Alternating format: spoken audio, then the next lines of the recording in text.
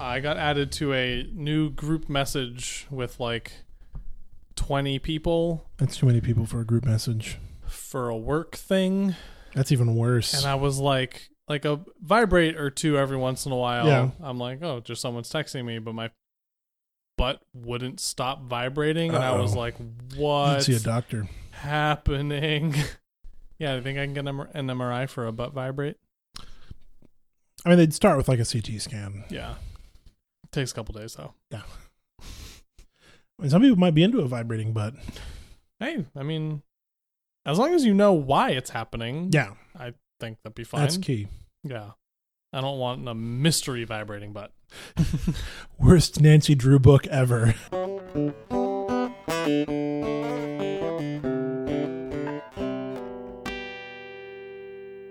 Not as sweet as I feared. No, it's not like Angry Orchard. Yeah, oh, I hate Angry Orchard. I made the mistake of buying it once. I'm like, I'm going to try a new cider. And then I was like, oh, this is alcoholic apple juice. Yeah, it's like Mike's Hard Lemonade Yeah. level beginner. This is not that sweet, thankfully. No, like there's definitely sugar in it. Yes. Yeah. But I think it tastes good. It's fine. Because I'm picky about these things. Like I'll drink the ones we have here tonight. I don't know if I'll buy it again. Yeah. I felt kind of the same way when they did the pineapple cider.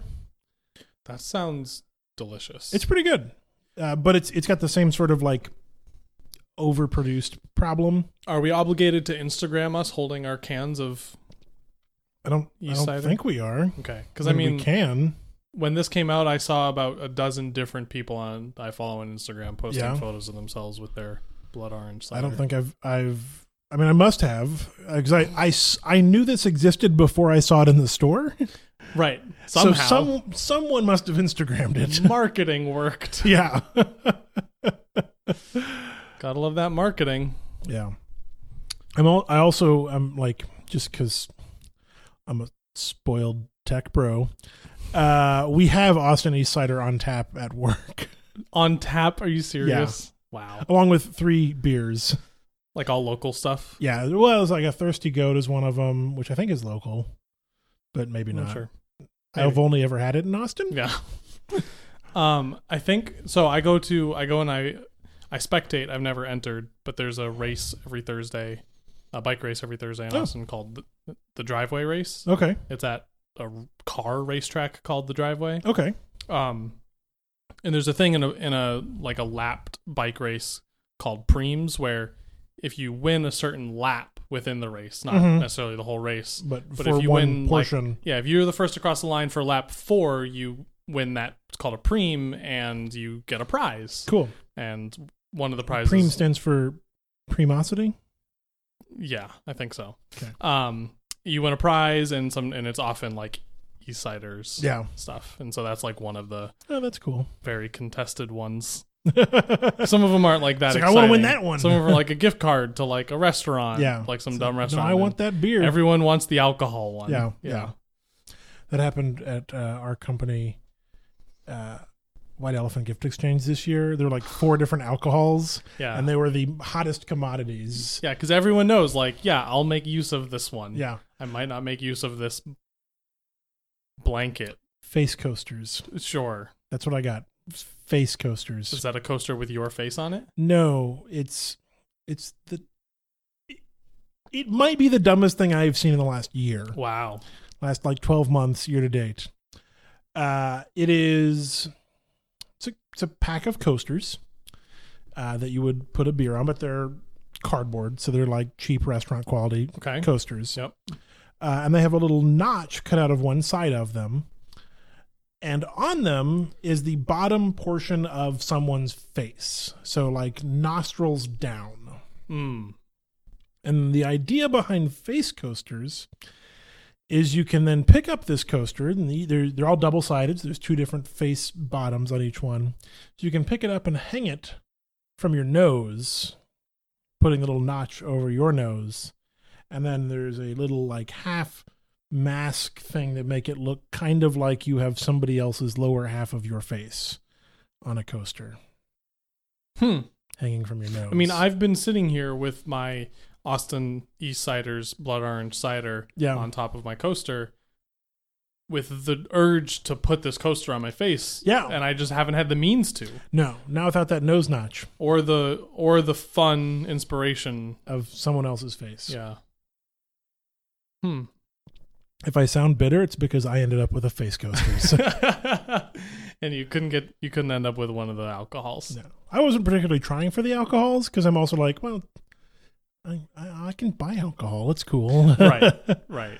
I just wanted something not useless. Right. That's how I am with those kinds of like group gift exchanges. Yeah. It's either like I would love to have something that's like truly novel and fun and interesting that I would not have thought of myself, or just like give me an Amazon gift card because it's something I'm going to end up having used anyway. Yes. Right. Like if I have $20 to Amazon, like I will spend $20 on Amazon in the future. Gonna happen. So just accommodate that for me, or give me like something that the person was trying to do with face coasters, but like actually interesting. Yeah. We did a white elephant for the operations team this past Christmas, and I ended up with Andy's gift, which was a bag full of Lifesavers Wintergreen mints, which were the ones that I had purchased for the store as part of the same like, bag. Yeah. Like when I buy snacks for the team, one of those things is a giant bag of Lifesavers Wintergreens, and Andy had taken about half of them and put them in a gift bag for his white elephant, which I was like, I'll have them. Like then I just had mints for months, which was fine. And then the other stuff was a pair of edible panties and an edible bra. Yeah. Which was a fun goof, but that I just threw away. Yeah. I've wondered this about edible undergarments, having never purchased or engaged with them in any particular way. And you are the closest thing I have to an expert on edible undergarments. Are they basically just like fruit roll-ups cut into goofy shapes? Based on the packaging, that's kind of what it seemed like. Okay. I don't know if it's like actually made of fruit or if it's just some kind of edible flavored. Yeah. Well, so I've seen like back in my Spencer Gifts days when, I would go into a Spencer's Gifts, they had a candy bra that was like a candy necklace, and that it's those little hard circles. Those are fun. I like those. Except it was a like bikini top made out of those. Yeah. So it was all strung together, and there were lines and I knew that was not what they meant when they say like edible underwear. Right. It's some kind of fruit roll up textured. Yeah, thing. like a pectin and coloring. Yes. And fruity flavored, probably. Probably. But I didn't even take the shrink wrap off of the boxes. I came home and I put all the mints in my closet and my pantry, and then I put the edible undies in the trash. And I was like, that was a pretty successful white elephant. Yeah, well done. Someone got my $5 DVD of Paul Blart Mall Cop 2 from Target. Oh, man. Paul Blart Mall Cop 2. You know why it's funny? The sequel. It sounds like fart. That is funny. Farts are funny. Farts are funny. I think we've discussed that on the show before. Paul Blart Mall Cop is not. I wouldn't expect it to be. Nor would I expect Paul Blart Mall Cop 2 to be funny. The sequel. The one that they made after Paul Blart Mall Cop? Yeah, and they said, man, we're just so overflowing with ideas of what to do with Paul Blart Mall Cop that we just have to make another movie. There's more story to tell. Yeah, we're just not done. They weren't finished. It's kind of like the Godfather Part 2 of the Paul Blart Mall Cop series. It's exactly like that. It really expands and deepens the appreciation of the world that they've created. Yeah. I mean, some argue it's the better of the films. Absolutely, it's the better one. Have you seen a Paul Blart Mall Cop? No, I've seen 0 Paul Blarts. I've seen the original. Yeah? Yeah. Is it pretty good? No, it's really bad.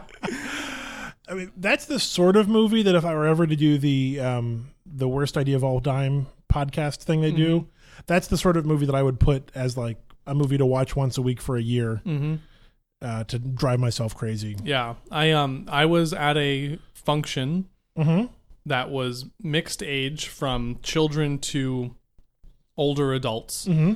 and none of them had good taste.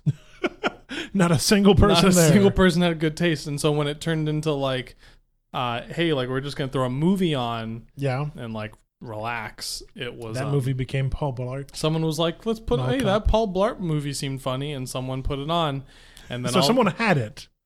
yeah, I think it was like rented, Okay. or like on demanded or whatever, and So someone exchanged value mhm. for this product. someone spent their labor Yeah. to gain wages to then purchase through Paul Blart. through Mall Cop. capitalism. Paul Blart. I'm having Mall Cop. difficulty saying it Yeah, now. Paul Blar Blar Blar, blar, Mob blar. Club. Blar, blar, blar, blar. That's the whole script. He just rides a Segway around and goes blarb blarb blarb. I would watch 90 minutes of Kevin James, like, if it was shot in like a verite style in an actual mall. Or imagine the movie exactly how it is, but every time Kevin James speaks, you overdub it with the Kevin James impersonator going blarb blarb blarb. So like conversations still happen, but that's all he ever Blarb, says. blarb, blarb. But moral of the story is, it's a bad movie. It's not funny. Yeah. If you like it, you're bad. Movies like that shouldn't be made. Yeah, that's all valid. Man, Mall cops are bad. that does remind me of, have you ever seen Wet Hot American Summer? No. It's overrated. I'm of the opinion it's overrated. But it's a parody of like summer camp movies. I watched the first couple episodes of the TV series. the Netflix TV series. Yeah, the TV series is less funny if you have not seen the original. Yeah, I like laughed a couple times, but I was like, I'm not getting this because I didn't see the original thing. And the original is fine. It's not. Yeah. It didn't need a TV series prequel to be made. I'm trying not to laugh. I'm going to interrupt you. Yeah. But one thing I really did enjoy about the TV show is this moment when Paul Rudd shows up and he walks up to a group of people and he just goes, "Who beefed?"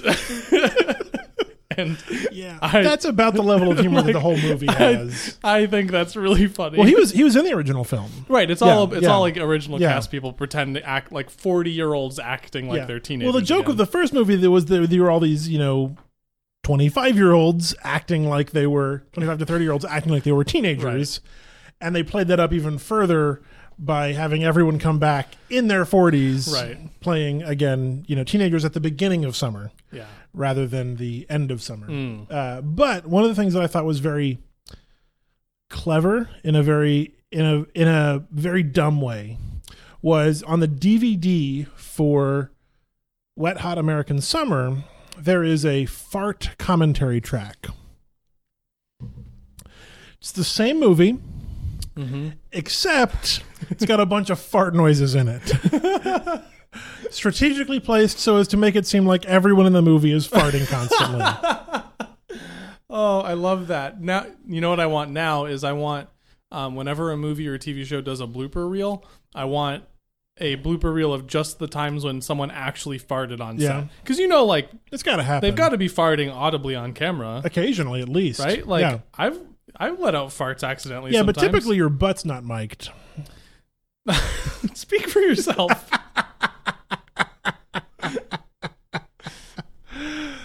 Typically my butt's not mic'd. Yeah, that's a good point. Yeah. They're pretty careful with the miking. Yeah, although there is weird fart on camera reference. My brain's going all over the place today. In the pilot episode of How I Met Your Mother, there is a scene where all of the characters are in a cab, or most of the characters are in a cab at least. And it's a super subtle thing. Like I watched this a dozen times before I noticed it, and I only noticed it because they mentioned it on the commentary. Lily, who is played by I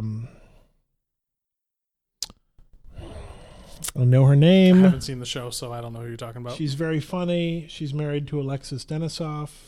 Allison Hannigan. She was Willow on Buffy. So, Right. point of reference for you who have seen one episode of Buffy. I know who that is.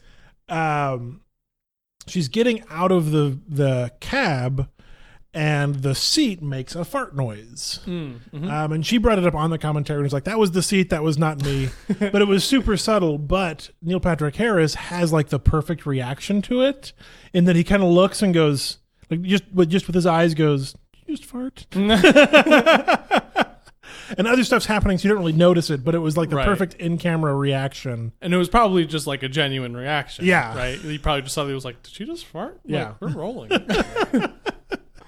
And she maintained that it was, in fact, the seat. And I believed her. I'm sure it was. But it was quiet enough that you couldn't hear it if you weren't listening for it specifically. So it Wait, so it is audible? in Oh, the it's finished- audible in the Nice. film, TV, movies. Yeah, man, accidental farts are great.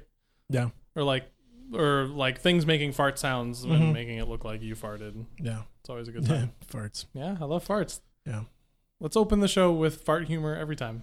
I don't think we would have difficulty doing that. Have you had any good farts lately?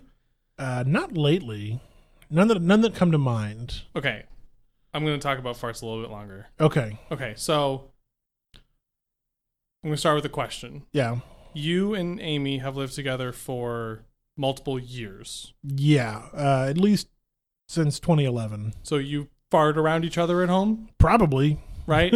I do. I don't know if she does. And neither of you strike me as like obnoxious farters. No. But like, you fart around each other. Yeah. If you got to fart, you fart. It's gonna happen. It's your home. Like when I'm home by Yeah. myself, You just fart when you need to. I fart because sometimes I got to fart. Yeah. Ellen and I have been dating for Few months? 4-ish months Okay. or so. We don't fart around each other. Not yet. Not yet. I mean, I feel like that's the like you move in together and get comfortable and then you start farting around each other. But it's psychologically it's strange because I'm not like, oh my God, I have to fart. And then I'm like holding in farts. Yeah. But they just don't happen. Okay. It's like being at work. Yeah. Right? Like I'm not just like farting at work willy-nilly I mean, I farted at work a lot. because I'm at work. Well, like I will strategically fart at work. Right? Like if I get up and I'm gonna like walk through the family room, You'll let off some gas. I'll let it out. Right? But I'm not like I'm not thinking about suppressing my farts at work. I'm Yeah. just in a situation where I know it's not acceptable, so my body isn't like just letting it happen. Yeah. But there's the beautiful moment, and I don't know if you've ever experienced this in the past, but there's a beautiful moment when your body like comes home from work or gets back home after a date and your body's like, hey, we're good. Like we're done. We can relax We can now. fart now. And then you just like get a couple good ones out. Yeah, I get what you're getting at there. Yeah. Yeah. That's fun. The other really fun fart thing I do is it's fun to if I'm riding my bicycle Uh-huh. and I pass another bicyclist, sometimes it's fart on fun to fart as I pass them. I think I've only done that once, but I remember doing it. Yeah, and now you think last about week. it a lot. And now I think about it. I'm like, that's a great way to pass somebody. Yeah. Rubbing in a little just bit. farting at them. Yeah. That's pretty silly. I did have a colonoscopy many years ago, and something I did not know before the colonoscopy. I mean, I was under for it, or at least I don't remember it. I don't think they actually put you under. I think they give you a drug that means you can't remember the fact that you're having a colonoscopy. That's my understanding of that's kind of what they said they were doing. I don't remember, so it's as if I was unconscious. Sure. That's the way I'd want it to be done. Yeah, that's reasonable. Doesn't sound like something to be remembered. No. Oh, side story. Someone I follow on Twitter had a colonoscopy and brought a pen with him so he could write notes on his arm because he knew he would, while he was getting it, because he knew he would forget. Yeah. And he apparently all he could write was like everything's fine so far, and then apparently the nurse took the pen away from him. I love the image of the nurse like looking over the table and be like, "What's he doing? Oh no, we're not letting that happen." And then just like, But as part of the colonoscopy procedure, is they pump your colon full of air, so as to when they've got the camera in there, they can see everything better. Right. And so as I'm coming out of this drugged up state, which in a way that feels like waking up, which is to say I'm being able to form new memories for the first time in a while, I guess. I don't know how it works. But man, was I farting a lot at the time. But I was too like groggy to even notice or care about it. But it was the more I woke up, the more I was like, man, I seem to be farting a lot right now. Wow. And it was because they had pumped me full of air. Yeah. And you feel bloated afterwards for that reason as well. Yeah, it's got to come out somewhere. Yeah. Man. How long can we go about farts? How long can we talk? It's been 20 minutes. Yeah, so I had to convince my leasing office that I didn't owe them $4,000. $4,000. That's a lot for rent. It is a lot for rent. Is that what you pay in rent? It was about to be. Like, did you just go to the office and be like, y'all charged me too much? Yeah, I was like, hey, so I normally don't pay this much for rent. So it was I got a notification yesterday and from my bank, and it said, hey, we just rejected a payment for $2,700. And I was like, thank you. Good job, bank. Yeah, keep it up. Why? Yeah, who was asking for it? And I saw that it was from my apartment, and I went and I looked at like my apartment portal thing for managing my payments and stuff. Yeah. And it was like, hey, we just tried to charge you $2,700, and next month you owe $4,000. And I was like, what is happening? And it turns out it was actually very simple. I hadn't renewed my lease, which expires in a couple weeks. Okay. So because it's like a new full month, but I don't have a lease for the whole month, then they went like month to month rate plus what I owed normally, like, and all that nonsense. Yeah. So, but the crazy part is that because I have automatic payment set up, it just went. It just tried it. Yeah. And there's banks that would just overdraft you. Oh yeah, absolutely. And thankfully my bank doesn't do that, but like, yeah. When I told the lady at the leasing office earlier today, she was like, "Oh, you have automatic payment set up. That's why it just like tried." And I was like, "Yeah, like don't most people have automatic payment set up?" I don't. And now I'm like maybe I shouldn't have automatic payment set up. Yeah, we write a check every month. But it was just like, oh, oops, like we almost just like wiped out all of your checking account. Like, oops. No big, like, oh, we would have reimbursed you, but like it would have taken like 6 weeks, and I would have not had any. So yeah, but yeah, got sorted out. That worked out. Yeah, I got sorted out. I paid them the normal amount of rent that I owe. Yeah, and I renewed my lease properly, so everything's fine. Good job. But that was like, do you have to pay pet rent? Is that a thing they do here? It's a thing that they do here, but they don't know I have a pet. Okay. If I had a dog, yeah, I would probably like disclose that I have a dog. Yeah. And you only barely have a pet. I barely have a cat. Yeah, like he has not affected the apartment in any way. I vacuum every once in a while, and that erases all evidence he exists. But yeah, I mean, in an apartment like this, it's ridiculous. It's like a $300 fee for a cat, and then you monthly pay like $30 monthly more or whatever. Yeah. So we don't have pet rent. We have a deposit, which is fine. Like I'm fine putting a pet deposit in, but no monthly cost for having a pet here. Yeah, pet rent. They live here too. They got to pay up. Yeah, they got to get a job if they can't pay. I'd be comfortable with like having a second person live here and not telling them. Like, they're not gonna find out anything. And like I have like maintenance people in here. I had a whole thing with my hot water heater in the last couple of weeks, and it's like I've had maintenance people in, and like, well, yeah, he knows to hide, right? Like but even if like they did notice the cat, I don't think they'd be like, this apartment has a cat. Let me make sure they've disclosed they have a cat. Like the maintenance people don't care. I got more important things to do. Right, like fix my hot water heater. Yeah. Um, I'm glad you have hot water now. I do have hot water. My showers got to a point where I was getting like 4 minutes of hot water before it ran out. That's just helping you save the planet, man. Be efficient. I mean, like, I've never been better at like showering and getting out. Like, I enjoy a hot, long shower. Yeah. And so sometimes I just find myself standing there for 10 minutes. Yeah. Yeah. But hey, when your hot water heater is the limiter on your shower, then you take a fast shower and you get out and you get started with your day. Yeah. That's good. Yeah.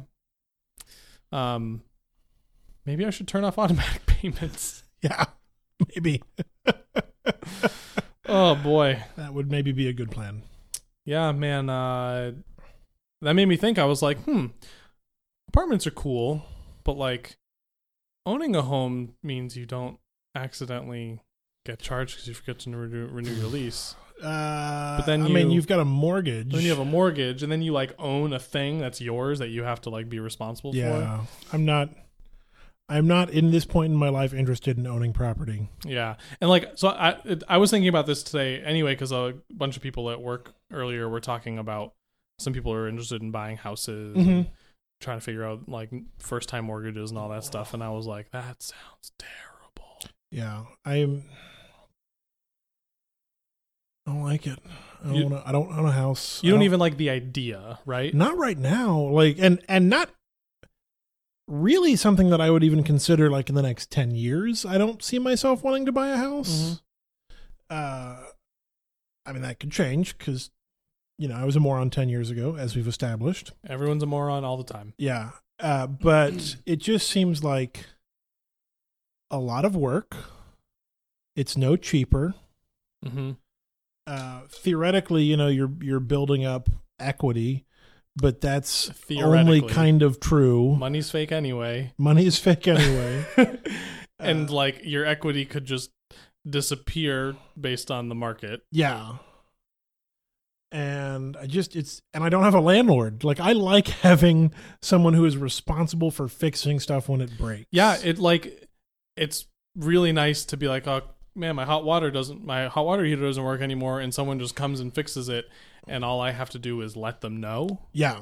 Like, I don't have to buy a hot water heater or know anything about hot water heaters or like pay someone to know anything about how, like, it's convenient. And the downside is like I live in like a pretty boring apartment in a boring building, and it's not you're pretty boring. I'm a boring person, but like this isn't like a nice home that like feels good to like. Yeah, but you can do that in an apartment. Kind of, but like you're always missing something. Like I remember, I guess growing up, my parents rented our home forever. My parents never owned our home, because they like got into a sweet deal and paid like almost nothing for rent for like our whole lives.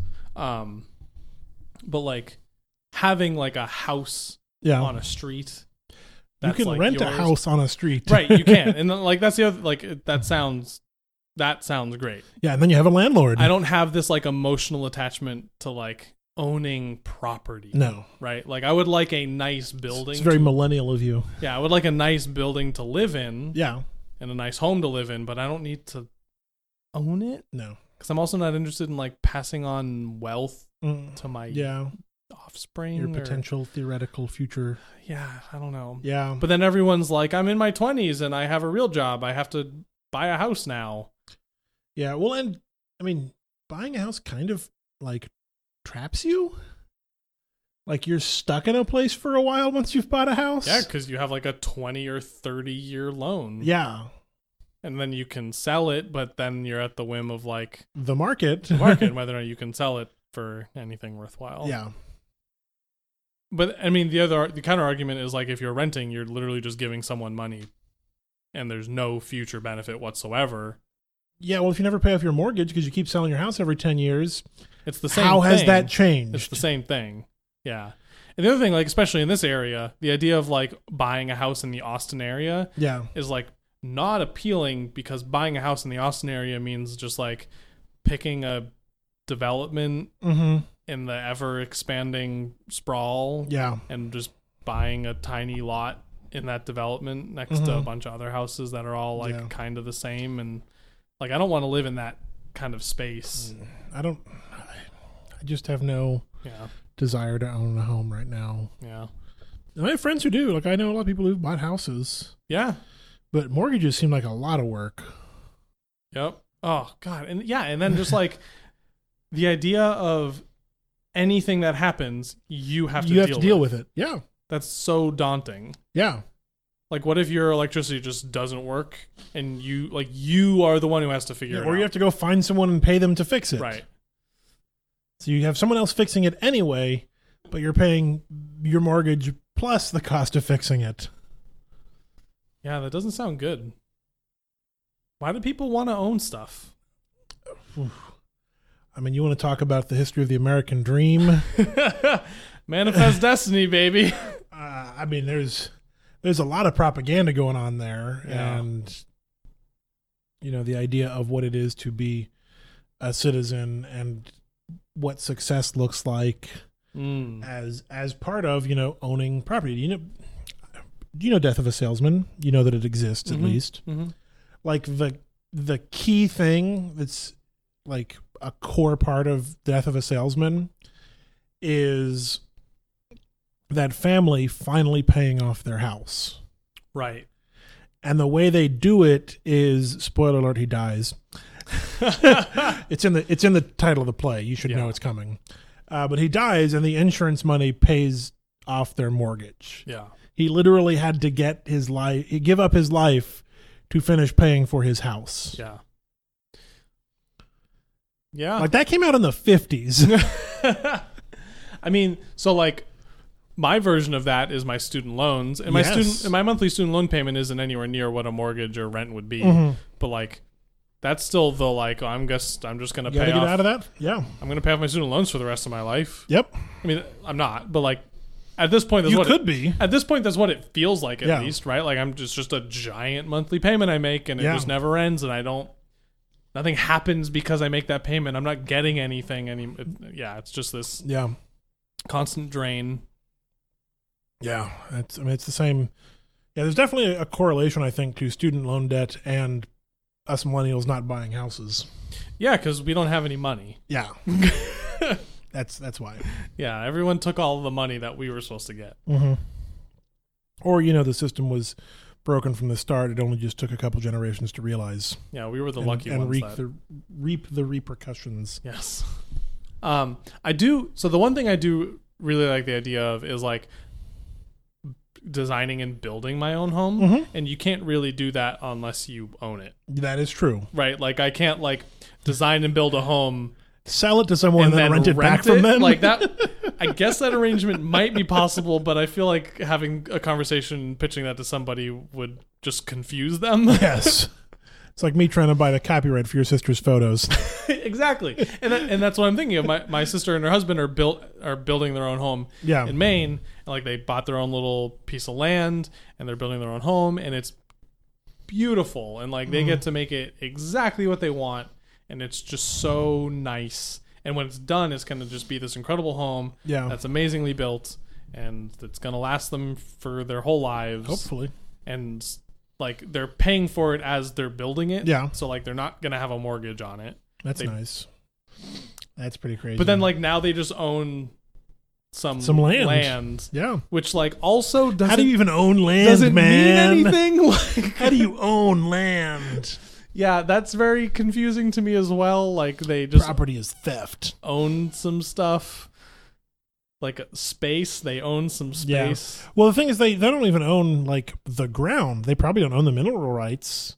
They own the surface. Yeah, they own the top 6 inches or whatever the foundation goes down to. Right. It's very weird. Yeah, city or the government probably owns, in air quotes, right, the underground mineral rights or the tunneling. If they want to put electrical down under, they can do that. Right. I don't know anything about owning land. I mean, they're like way out in the woods, so like none of that's ever gonna happen. Yeah, but how do you own land, man? I mean, like what my brain is doing right now is I'm like slowly backing my way into like the mentality that I guess like the Native Americans had, where like white people showed up and were like, we own this now, and they were like, own? It's Like that's what it's ground. that was their mentality. They were like, "What do you mean own land? Like it's the land." Yeah, just putting in a disclaimer here. Probably a very inaccurate and problematic description of the Native American groups, of which there were many with varying cultures who had many different belief systems that we don't know enough about. Cool, got that covered. Exactly. The one thing that is correct about what I said is white people are bad. No argument here. Do you ever email people who make things for the internet? I have. Yeah. It's rare. It is like the most recent time I did it was I have a new Twitter avatar and now also a Mastodon avatar. Mm-hmm. I don't know if you've seen it or care. I have. It's very nice. Yeah, it's really cool. So there's a guy named Gordon McAlpin drew for 12 years a webcomic called Multiplex that I'm a big fan of. I've backed the Kickstarters and all that sort of stuff, helped buy the books. You've backed Kickstarters? A couple. Yeah. To be fair, he's had 4 and I've backed all of them. I also support him on Patreon for, a couple bucks a month. Mm-hmm. But I realized that I wanted a new portrait, like a new picture for my social medias. Yeah.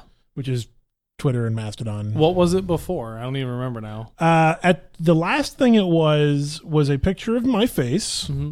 and I had a headband around my forehead with a spoon sticking out of it. That's right. On the front of my forehead. Yep.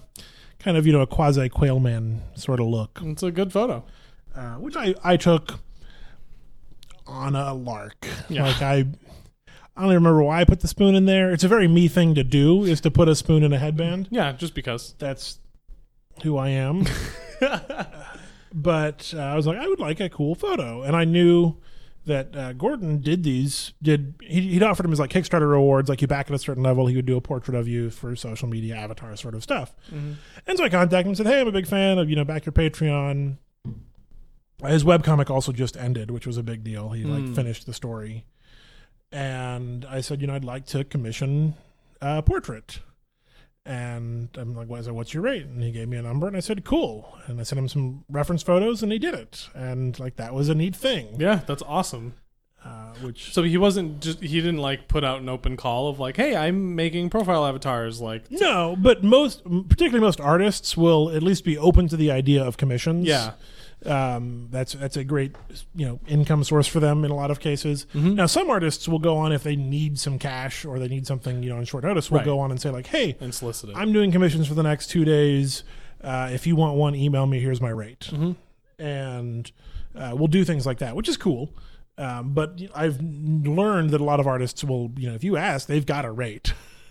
Yeah, I mean they're usually like, yes, I would like to take your money. Yeah, I'll do it. Yeah. That's really cool, and it's a great it looks like me, like it looks like you, and it like represents you very well. It seems, yeah, and it's in a really cool style. Like I like he does vector art. It looks really neat. Like I'm real happy with it. Yeah.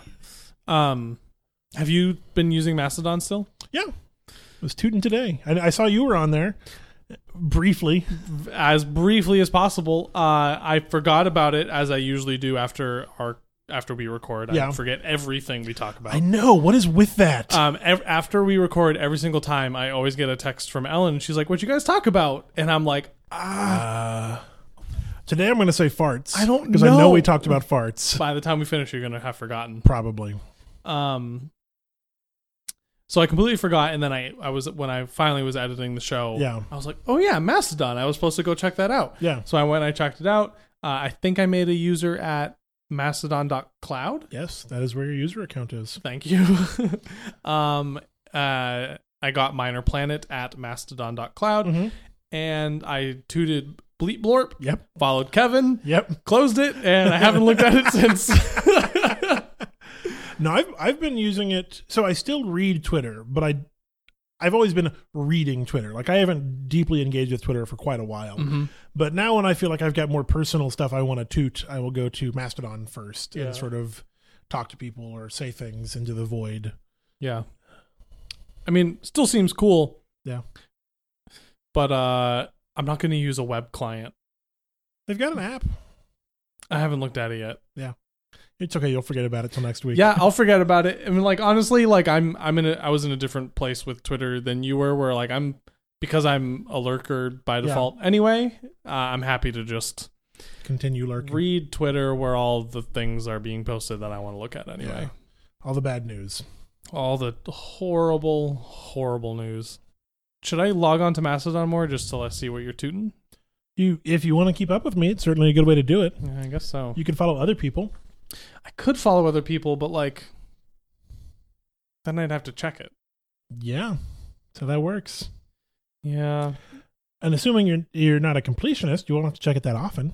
Just when you feel like it. I know you are. I am a completionist. I know. So that'll be a problem for me. You have to read all of them. Yeah. Yeah, don't click on the little globe icon because that's the federated timeline. Yeah, I saw that and was like, nah. You can't keep up with that. No, I'm out. Especially on Mastodon. Like, Mastodon.cloud is one of the bigger ones. Right. It's a huge local one and it federates with like everything. Yeah. So it's like the local one would be too much for me on that. Yeah. Yeah, on my instance, I think we're under 300 people. So I can usually keep up to date with a local timeline if I want to. I don't put a lot of effort into it. What's the instance that the creator hosts? I think it's Mastodon.social. Yes. So like I wanted one there because I was like, this in my brain, I was like, this is the default one. Yeah, that's not how that works, but it's okay. I know, but like the creator made it, so I think it's described as like the flagship one. Yeah. Right? Because it's like the creator made the technology and they made the instance. Like this is the one. I guess. But they weren't accepting. Yeah. So. Well, mine shut down for a while. I think it is accepting again, but. Oh, really? Yeah. Yeah, yours seemed cool. Yeah. Mine on the furry to tech bro balance were much more on the furry side than the tech bro side. Yeah, see, that's a problem for me too. They're not all furries. But there are a lot of like queer voices. Yeah. There's a difference between queer voices and furries. Yeah, there are some furries on my instance. Yeah. I mean, they're technically inclined furries. What's that mean? Well, that means they're like writing the code. Oh. They're doing pull commits. Yeah. Pull commit. I don't know if that's how you say it. Pull requests? I think it's a pull request. Pull request and a commit. Which doesn't make any sense because pull is when you want to. I don't know. A pull request is when you're requesting someone to pull your thing. It's not when you're pulling something. That's more than I knew 10 minutes ago. Yeah. This has been this has been Coding with Kevin. GitHub. Yeah, coding. Get some code. That would be a great name for a podcast. Want to start a podcast called Get Coding and we'll learn how to code together? I mean, we could. I don't want to do that. I've started learning Python. Really? Yeah. I bought Learn Python the Hard Way and have been learning Python the hard way. Is it difficult? No, but the idea is the hard way, such as it is, there's apparently a few books this guy's written that are like learn this the hard way, is like enforcing muscle memory. And so what you do is he presents you a block of code and he says, type this exactly and then run it. And then you should see this. And then he's like, then figure out what it does. Like, see what line does by line, and he'll give you some information about it. And then he's got like challenges. He says, okay, now do this to it. See what it does. Like, how would you accomplish this? But like big chunks of it is like not copying and pasting, but like hand copying code.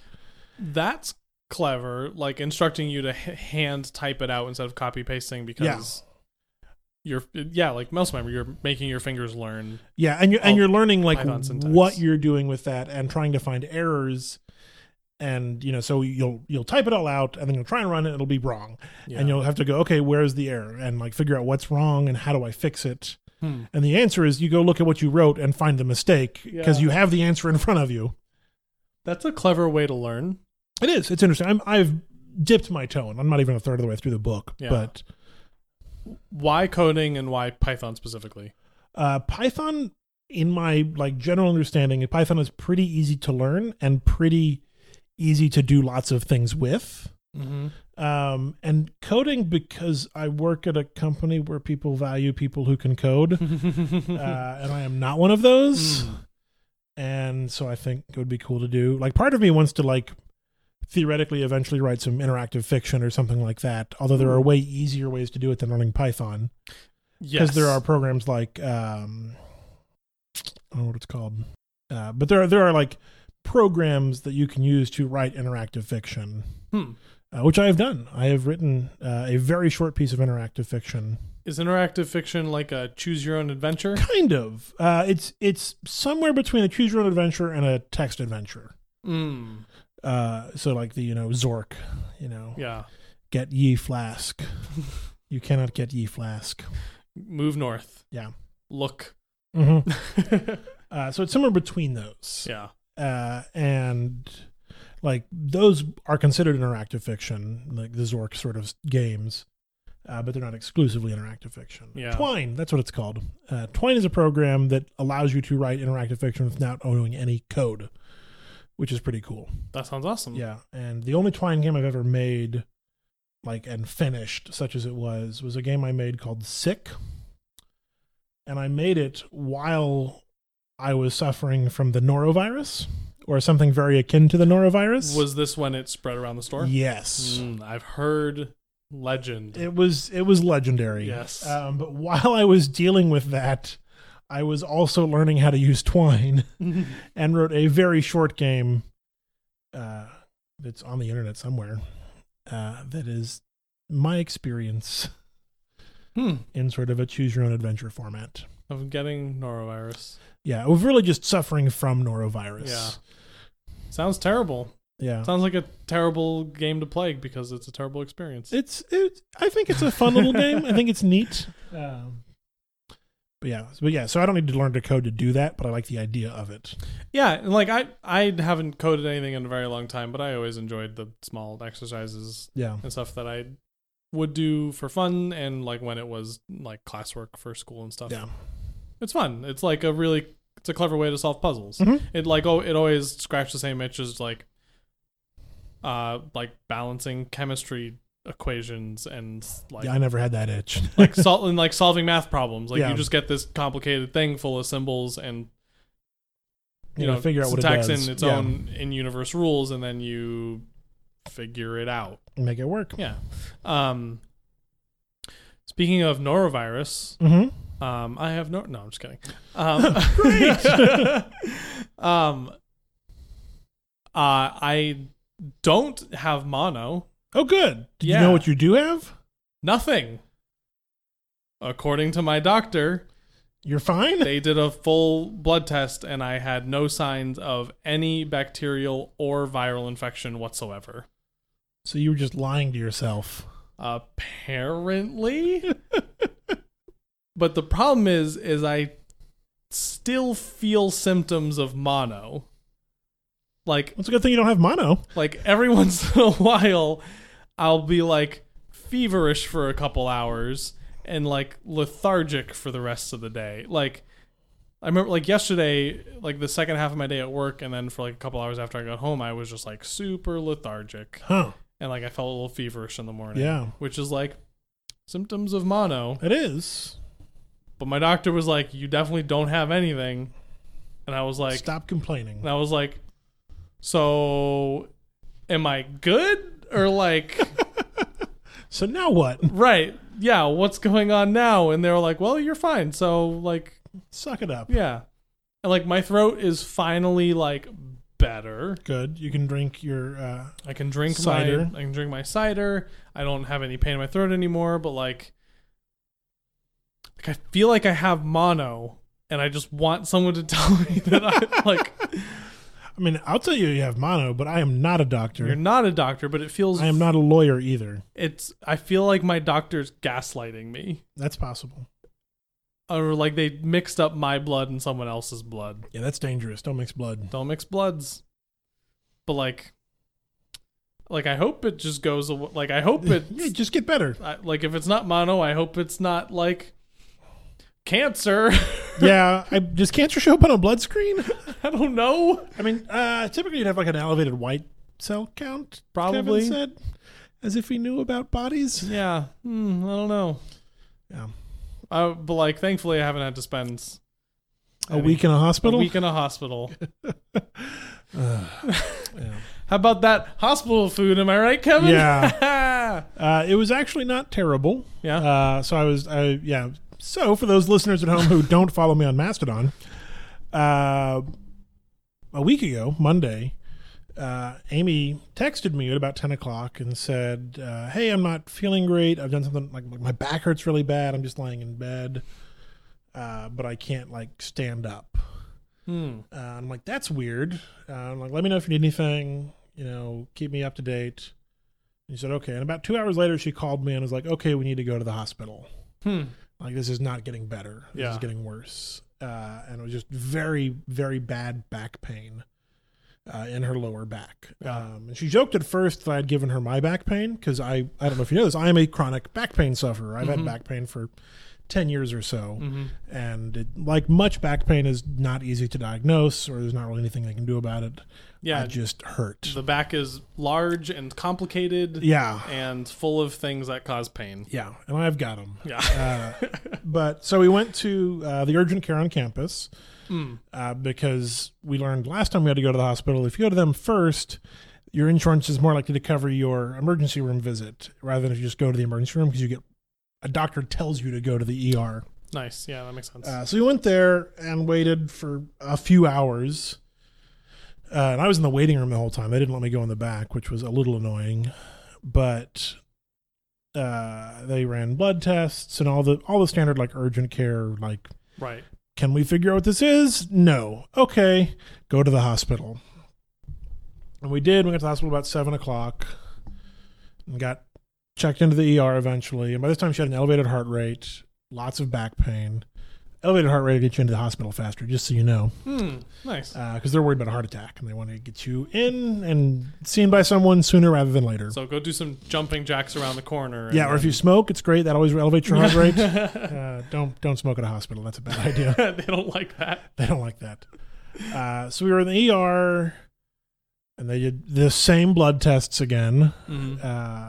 Because even though we like brought in the results from the last one, like, no, we have to run it anyway. Like, fine. Run your tests. And they did an EKG. They did like they gave her some painkillers. They did an EKG. They did a couple other tests. And eventually like, well, we can't figure out what it is, so we're gonna check you in for observation. It's like, well, okay. And that was at like midnight. And by 3 a.m. they actually got us a room. Wow. Oh, God, what a long day. Yeah. And so we were in an ER room, but that's not a full featured room. But they were very busy that night. And so we had to wait for a room to clear in the actual hospital for us to get admitted. And, sitting in a chair trying to sleep is the best idea. Which is what she had a bed because she was in the hospital, but I had the husband chair. And man, that was rough. And they eventually got us a room, and they got me a recliner, which was the upgraded husband chair. All right, the long-term husband chair. Yeah. That you're going to be here a while. Yeah. And so I was, so we checked in, and we were in the hospital until Thursday. Like, we didn't go home until Thursday. I went home a couple times. Like, I went home Tuesday afternoon to go like feed our cat who had not seen us since Monday. Oh, and your cat is the kind of cat that needs attention. Right. So she must have been very upset. She was not happy. She was hungry. Because she usually gets fed like first thing in the morning, and it was now Tuesday afternoon. She had not been fed. She was needy. But Amy being in the hospital means our cat was mad. Your cat can be ignored for a little bit. Yeah. And then we just waited in the hospital for a long time. So I Tuesday and Wednesday night, I went home to sleep, like in our bed, because that's a better place to sleep than the husband chair. Yes. Although I slept in that some too. And I didn't sleep well, obviously, because I'm worried. Right. And we've now been in the hospital for 2 or 3 days, and they still don't know what's wrong. Because we did additional tests. They did an ultrasound. They did a CT scan. And anytime you do one of these tests, I don't know how often you've been hospitalized. I don't recommend it.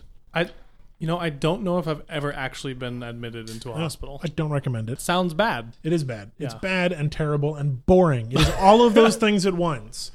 Because they say, okay, the doctor has ordered test A, let's say CT scan. You say, okay, they ordered the CT scan as an example. They did the ultrasound while we were still in the ER. I don't know. It all blurs together because it's all monotonous. for something that is absolutely terrifying, it is also terribly dull. It's like this weird combination of bad feelings. That's a horrible combination. Yeah. Yeah. So they would, for example, order a CT scan, and they couldn't get it. So the radiologists are only there like business hours. They're not there overnight. Right. And so they're like, well, they're going to come in, there's going to be a list of everybody who's been here overnight, and they're going to go through that list starting at like 9 when they get in. Mm-hmm. And so, that was Tuesday. So they didn't get her into the CT scan until like 3 in the afternoon. And then you have to wait so the technician does the exam, and you have to wait for someone else to interpret the results. Right. Because that's how it works. Because you have to have an actual doctor look at it. The doctor's not running the test, they're ordering the test. Right. And the doctor had gone home by the time the results were ready. So it wasn't until Wednesday morning that we even get the results for the CT scan. And they come back clear. Nothing wrong. And that happened for basically every test until we found out what was wrong. So all of the blood tests came back clear, all like urinalysis, every single blood test they could run. They ran a couple of them, batches of them. Sonogram came back clear, CT cam, echocardiogram, EKG, all came back perfectly clear. And so the doctor, who does rounds and sees you once a day for 20 minutes, would come and go, well, all the tests so far look really clear, so we don't know what's causing it. Let's use some more tests. Cool, see you tomorrow. Yeah.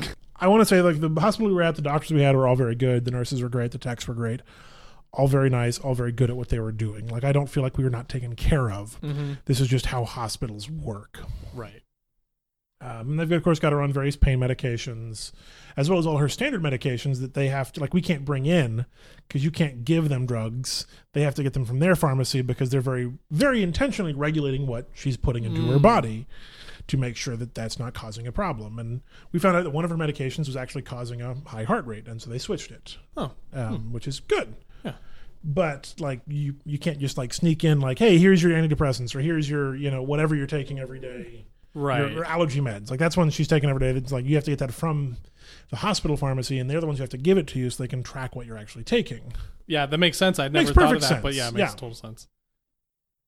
So that was, like, we didn't have allergy drugs a couple days because we didn't get them in from the pharmacy. And because you can't just say, I'm taking this. You have to tell that to the doctor, who then has to order it for you from the pharmacy, who then has to give it to your nurse. Right. So you can actually take it. Right. So it's all this waiting, all this just with no information in a rather unpleasant place, because hospitals are full of sick people. Right. And they're not pleasant environments. No. Like, the building is not a pleasant building to be in. They do their absolute best to make it as nice as they can. Yeah. You get cable TV, which we don't have at home. So we watched a lot of channel flipping. There you go. A lot of Food Network, a lot of HGTV. House Hunters? Oh, yeah. A lot of House Hunters. Good choice. And just waiting and just sitting around, being uncomfortable, neither of us sleeping well. And finally, on Wednesday, she got the MRI, which is kind of the be-all, end-all of back pain. Like, that's the big one.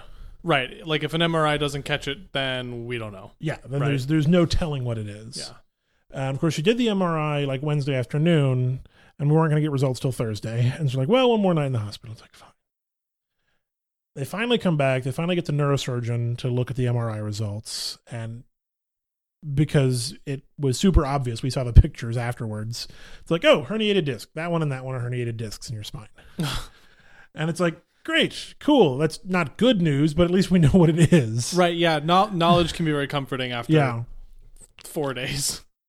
Yeah, herniated discs are, not necessarily life-threatening, but they're annoying. They are a headache. Mm-hmm. They're hard to deal with because medical time. Yeah, well, explain. Your spine is made up of a number of vertebrae. Mm-hmm. And there's a big spinal column going through all of them. That's a big bundle of nerves. Well, between each vertebrae, so they're stacked on top of each other. They don't actually touch each other. There's a little spongy disc of stuff between each one of them. And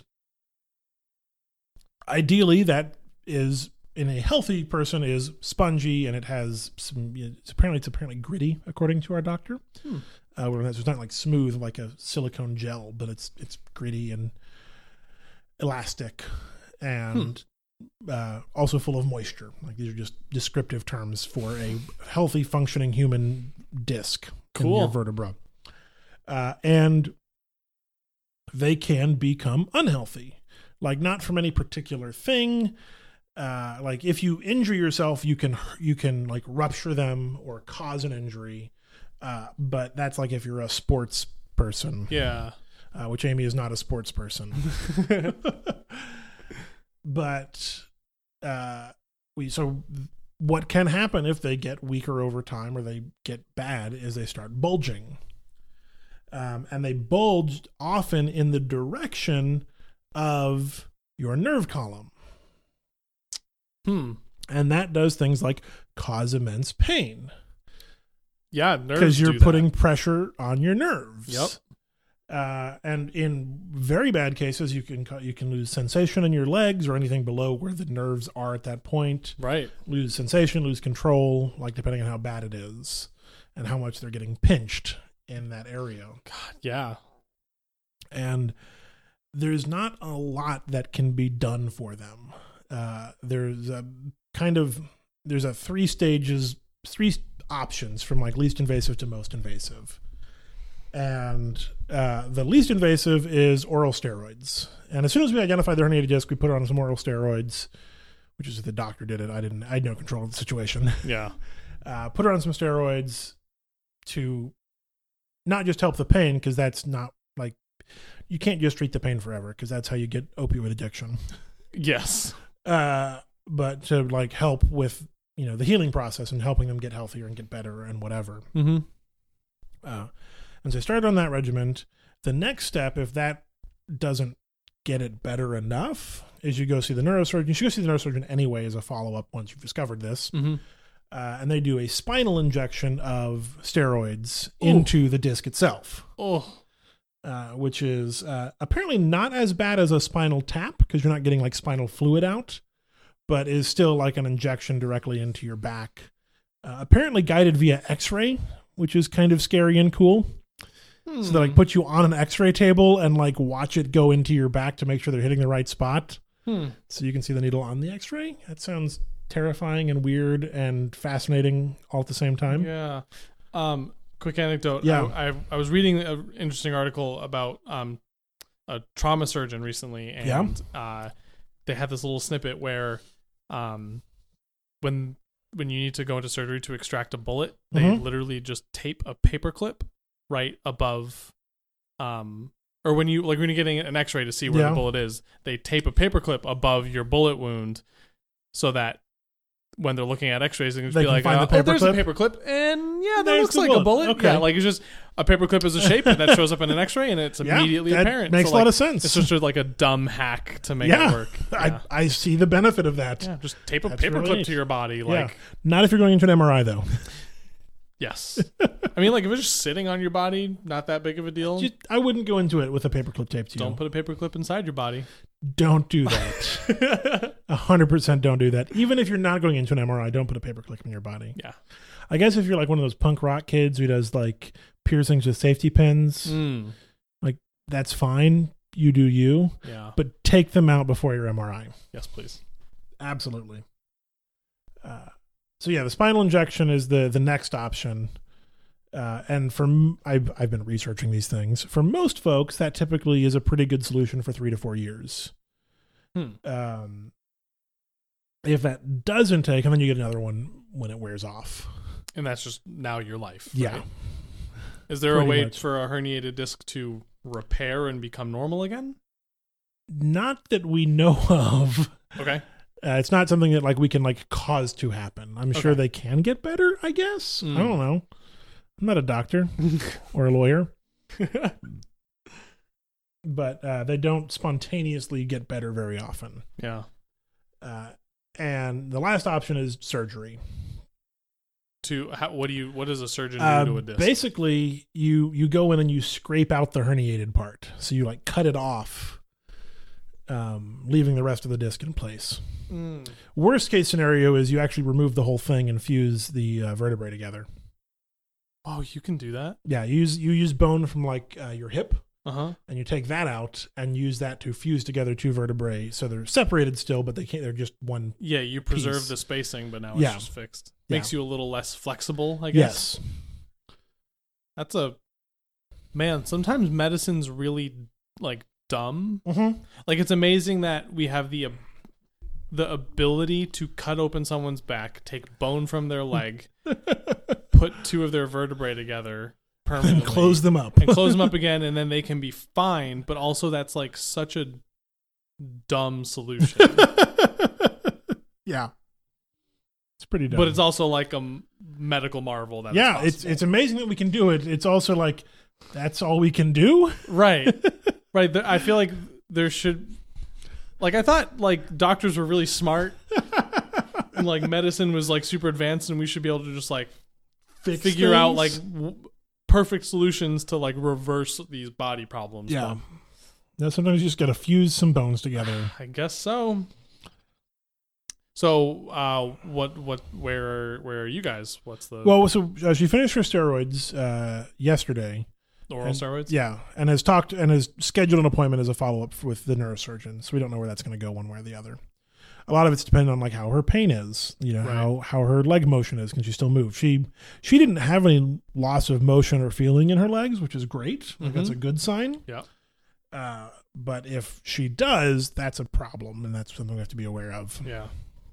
Is she like able to be up and about, or is she kind of some? I mean, she's definitely like resting and relaxing a lot right now. Yeah. That was the other fun side of this.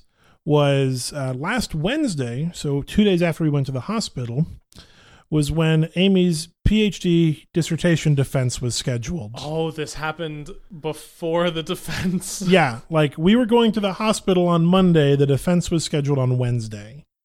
Oh no! And if you listen carefully, you'll know that we were in the hospital until Thursday. Right. Pretty late on Thursday, for that matter. So, like that was also a stressful event that we're having to deal with. Right. And she ended up getting to defend. Right? Well, she did. So yes, but not on Wednesday. So everyone comes to the hospital room. That was considered. Because this is one of the most difficult things to schedule. Like, period. Right. Because you have to get a room reserved. You have to get all 6 members of your committee to have the same couple hours free to come and sit at your defense. Which sounds basically impossible for any given 6 people. Yes. Like, not just like busy academic professionals. Yeah. It is very difficult. But luckily, Amy's advisor, who totally had her back and was like, take care of yourself. I'll deal with the rest of this. That's awesome. Basically whipped around and got everyone in, and so they did the defense on Monday of this week, so yesterday. And she was able to like get she went. I mean, she was super drugged. She couldn't drive herself to the thing. The joke was that she was the first.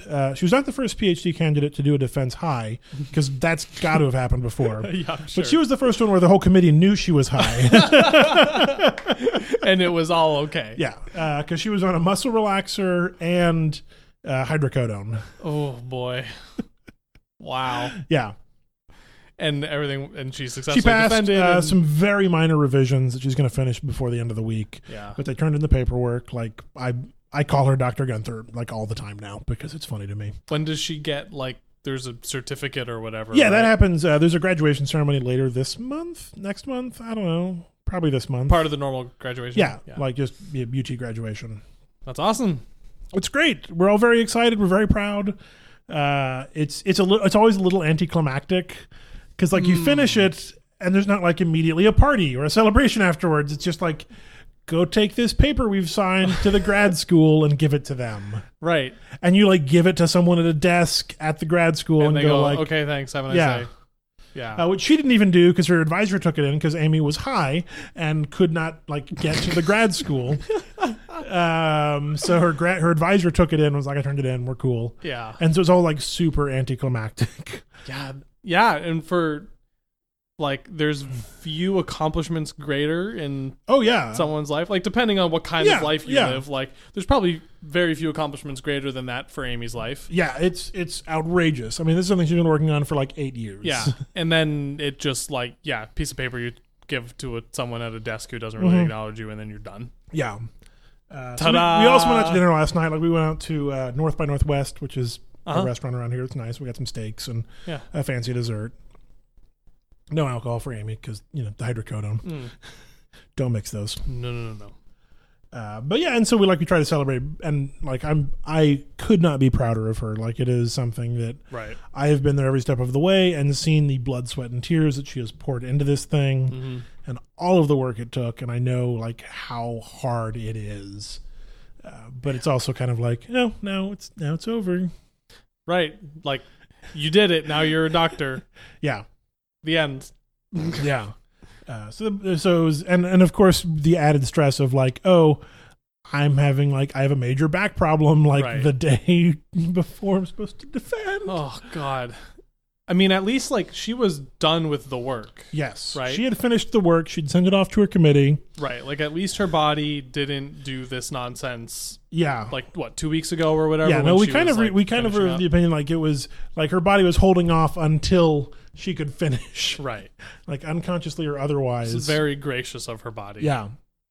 She was supposed to write a 5-minute introductory spiel for the defense, and she'd written about half of it before we had to go to the hospital. And I maintained she finished it up, and she said she had to kind of read, speak it, it wasn't memorized under the circumstances. But she finished that. But I joked that she should just stop wherever she was and say, and that's all I wrote before my body destroyed itself. It's you got to play up that sympathy. You got to work with it. Right. Could you imagine giving someone a really intense hard time in their PhD defense, knowing that they had just spent the last 4 days in a hospital? I cannot, and were high? But I have known professors who maybe could. Right. Yeah. I'm sure there's people capable of and who have done that. Yeah. Well, and as our advisor pointed out, your defense is a defense, but it's also meant to be a celebration of everything you've accomplished. Right. You've completed this body of research. Right. Which is very difficult to do if you're in the hospital. It's very difficult to have that celebration. Yeah, exactly. Oh my God. Wow. Yeah. Well, so that was my week, and I'm still recovering. I am still kind of exhausted. Yeah, that's going to be hard on you, and it's in a smaller but different way. Yeah. Yeah. No, we did nothing this weekend. We called some friends and had them bring us food. That's awesome. Which is great. Good. Super nice. We did some delivery. Her mom bought us a gift card for Seamless, which is an Uber Eats or a DoorDash or one of those. Yeah, they'll deliver restaurant food to you. Yeah. We took advantage of that. Oh, and then for fun, I threw out my back Sunday morning. Oh! Kevin! Yeah. I was not feeling great Saturday afternoon and evening. I was man, my back's kind of a little tweaky. I'm going to lay down and whatever. And then I woke up Sunday and I was I don't know if I can sit up and get out of bed. So we were both completely useless on Sunday. Oh, my God. That's kind of adorable. The two of you at home. Just we can't move. Painful We're just backs. stuck. And I don't even have the good drugs. I just got to take a leave. You can't sneak a couple of hers? No. No. I will say, just for the fun, my back still hurts, so I'm suffering through for you, dear listeners at home. I'm mostly okay. That's unfortunate. It's been getting better the last couple of days. Last time we recorded, I think my back had just started hurting. Really? Yeah, I had, but nothing like what you two deal with. I had I thought I brought it up, but when you sleep wrong and you get a pin. Oh yeah, you were talking about your neck problems. Yeah, it was higher back, lower neck. I just had this thing, and lifting my arms, moving my arms a certain way was causing pain, and that's I'm 1 day away from it being completely gone. Oh, that's nice. I wake up in the morning and I'm ooh, my back, and then an hour later I'm oh, my back's fine. Yeah. But it's been a very slow progression of it just getting going away better on its own, which is. I'm thankful that my body can make things go away. Good job, body. Yeah. No, yeah. When I took my back, it's pretty rough, and I've called out of work before, and been I can't come in because I can't. The benefit is I have a standing desk at work or an adjustable desk, so I can stand and sit as needed, which is really good when I have back pain. Yeah.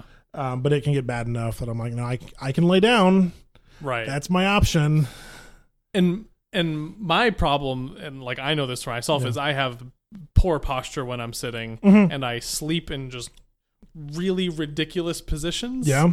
With my arms all in like really strange places. That's weird.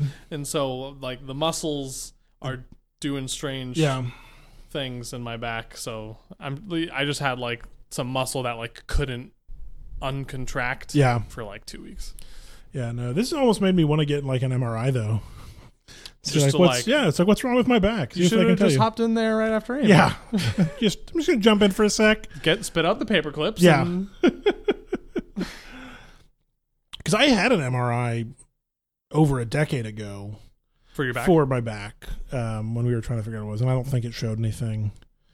But I also go like, well, that was like 10 years ago. Maybe there's something new in my back now? Or maybe whatever it was is More apparent. pronounced. Yeah. Because I've had back pain forever. And Is it constant or is it come and go? it raises and lowers. There's always like, I'm always kind of on the edge of like, if I twist wrong or do something, like I can pull it and it'll hurt real bad. Yeah. I'm always aware of the idea that like when you reach a certain age, Mm-hmm. your body will just never feel okay again. Yeah, for me that was about 20. Right. Which is very young. Yeah, And I mean like I would say it's not impossible that your back can like become normal again. probably. Right. But like usually by the time you're like in your 40s, like Yeah. there's just always something wrong with your body. Yeah. Or like there's the one thing, Mhm. and it's often like someone's back, right? Or like Yeah. a knee, right? Yeah. That just like is never okay, Mm-hmm. and then you die after a while. Hopefully a long while. Right, a long while, Yeah. but like it's a long while where like that's just the normal for your body. Yeah. Well, it's funny because you're asking like, how's my, back pain come and go? And it's like one of those like, when it's low enough, I don't notice it, but it is pretty much always there. Right. So it's like, well, I guess. Like you can focus on it and realize it's Yeah. there, but you're not like thinking about it. yeah. And during so the like day when the it's low point is as good as not there because I don't have a lower, I don't have a zero to compare it to. Yeah.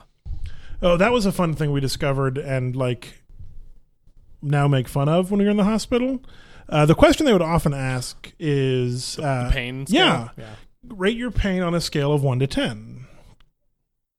That's an And impossible question to answer. It is an absolutely impossible question. And Amy, being the analytical person that she is, her immediate reaction is to like ask more questions and like further define this. But she also knows that like they don't have answers to those questions. They just need you to give them a number. and so there's always this sort of delay when she's like, there's like, well, how'd you rate your scale? It's like, well, it's like, well, like, is 10 the worst I've ever felt? Because in which case, yes, this is 10. Or is 10 the worst I can imagine feeling? Because we're not there yet. I can imagine more painful things. right. Like how, like Right. what's the gradation here? Like what am I? And they don't want any of that. They just want a number. And the nurse is sitting there like tapping their foot like, come on, because they're going like 6 means drug A and 7 means drug Yeah. B. Just give me a number. It's like I just need a number. And so we've morphed this into a more fun joke. Mm-hmm. When I'm giving her pain meds, or just when You'll ask her what her pain is. Well, so but we do it with fun scales. So the one that comes to mind was on a scale of Big Bird to Elmo. What would you say your pain level is? Oscar the Grouch. Yeah. So those sorts of things of just like on a scale of Monday to Friday, what would you say your pain is? just as arbitrary.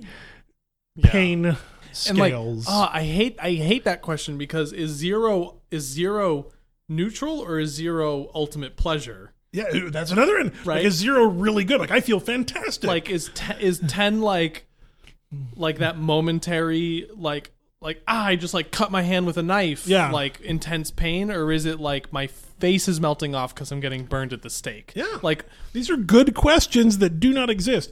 And the thing is, we don't have the knowledge to talk about pain. We don't understand pain. Right. Yeah, no, yeah. And From a scientific standpoint. yeah. Yeah.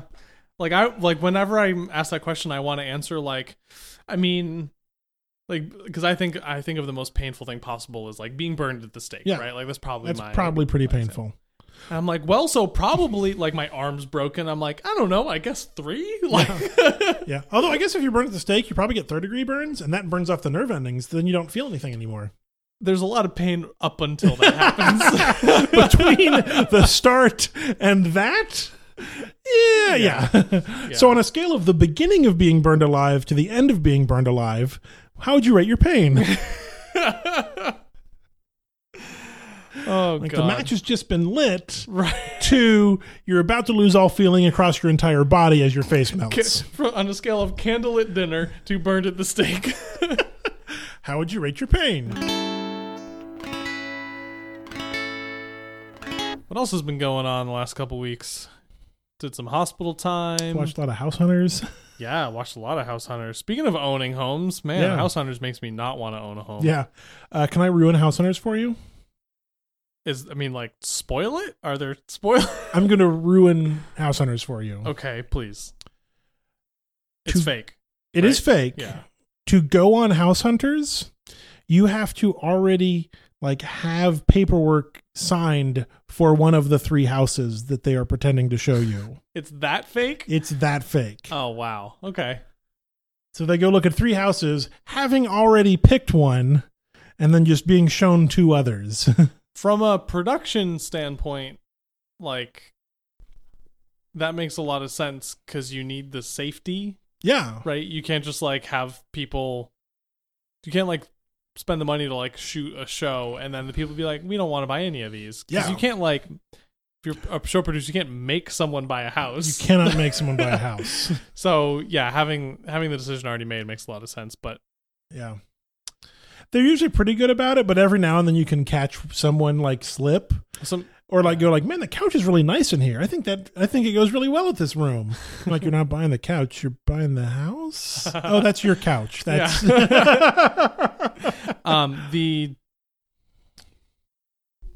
sometimes the people are bad actors. Yes.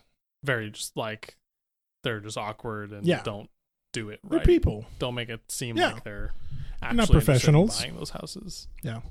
But in House Hunters, when they they pick one in the end, Yeah. and then they do the final scene at the end of the episode where they revisit them Mhm. months later or Yeah. whatever, and it's always very different, Yes. right? So they've remodeled or Oftentimes, redecorated or whatever. But Yeah. We love it. It's great. yeah, I mean, Yeah. I like tiny house hunters. wait. So what's the point of being on House Hunters if they're not helping you find a home? You get to be on TV. Is that it? Are they paying? They for might be part of your house? compensated. I wouldn't be Yeah. surprised if that was part of the gig. Tiny House Hunters is cool I because like. tiny houses Yeah. are cool. I don't think I could live in a tiny house, but I love the idea of tiny houses. Yeah. Because I like things that make me feel like a giant. That's not usually the answer as to why someone wants a tiny house. No. So do you want everything to be actually miniaturized? I'm a big fan of sliders. Because you're wow, look how big my hands are. This burger's I so can eat. tiny. I can eat 6 of these. Yeah. The counters be really low. You're I am 10 feet tall. I mean, probably not, but I like tiny houses. Interesting. My favorite thing, though, this is a weird, deep pull, is I think there was a Geico ad. Weird thing stick in my brain. That was a fake commercial for a TV show called Tiny House. Okay. And the premise was this one couple agreed to live in a miniature house for a year. And it was scaled down. It was not just a Right. tiny house. They would be sitting in a hot tub that was too small, and they had Right. to have their knees up by their chest and see things this house is too tiny. And that was one of my favorite ads because I would watch that show. I would watch the hell out of Tiny House. Yeah, just a bunch of surveillance cameras inside their house. While it's too small. Yeah, that would be hilarious. Everything's too small. It's A Truman Show of someone just living in a house. And they that's way agreed to too live small. in that house for a year, and it's just too small. What scale makes that possible before it becomes impossible? Like, what scale lets you still take a shower, right? I mean, as Or, someone like, who is cook a very meal on a large, I have stove. taken showers in showers that were too small. But it was possible. It was possible. Just So difficult and annoying. well, the shower in our apartment is too small. Really? Yeah, so the shower head, we put a detachable shower head on it because that's the only way I can get my hair wet. And they're nice. And they're Those are nice. They're a lot of fun.